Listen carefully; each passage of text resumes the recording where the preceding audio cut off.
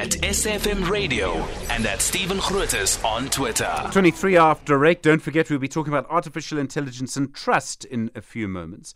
In the meantime, the community on the Vaal River and around the actual Vaal Dam are very concerned about something called water lettuce, and they say these floating plants are having a big impact on the water and will continue to have a big impact on the water. Rosemary Anderson is the managing director of one of the properties there, Stonehaven on Vaal. Rosemary, good morning.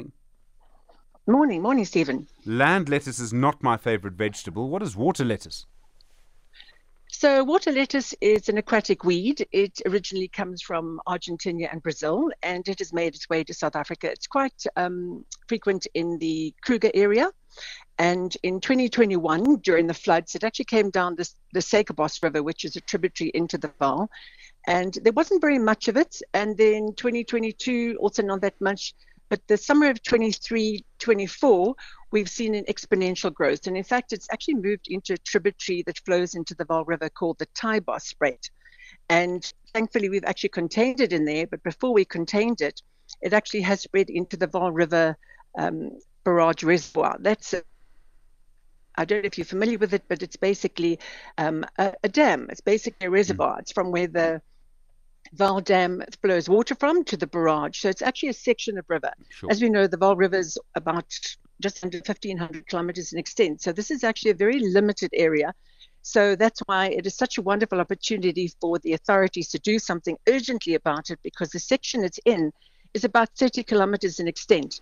So it can be managed very, very quickly before it deteriorates into what happens in other dams and rivers in South Africa. How do you get rid of it? How difficult is that to do?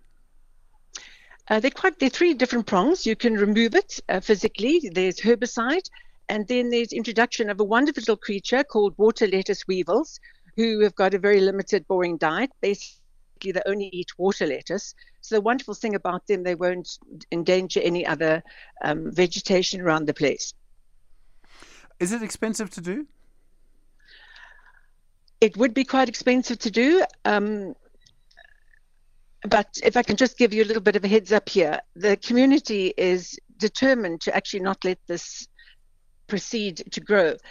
So we actually contacted DWS and Rand Water in 2021, but we didn't receive any feedback really. And 2022-23. So now DWS has asked Rand Water to apply for something called a general authorization, where Rand Water now is going to apply to actually implement those three criteria that I mentioned, the three options. So there will be obviously budget involved there for them. But in the meantime, the community is not letting this waste. You know, the Vaal River community, we love the Vaal River with absolute passion and energy. And we've got no intention to allow the Vaal River to deteriorate with aquatic weed like it has in other parts of South Africa. So the Vaal community are already removing it. We've taken out many, many tons. And in the meantime, we're actually hoping that the general authorization is fast-tracked by DWS so they can actually formally implement some form of remedial action. And you say it's quite a small window. We need to do this now. We do. And the reason, Stephen, is that the water lettuce goes right down to the barrage. And if the water lettuce goes out of the barrage, that means it'll flow through about 1,000 kilometers of the Vaal River, the middle and lower Vaal, and then into the Orange. So this is going to very unnecessarily pollute a huge extent of water source in South Africa, whereas now it's really in a small contained area, about approximately 30 kilometers. So that's why there's an urgency. And as we know, the water flows from the barrage down the river. Rosemary Anderson, thank you. Managing Director at Stonehaven on Vaal. Very interesting.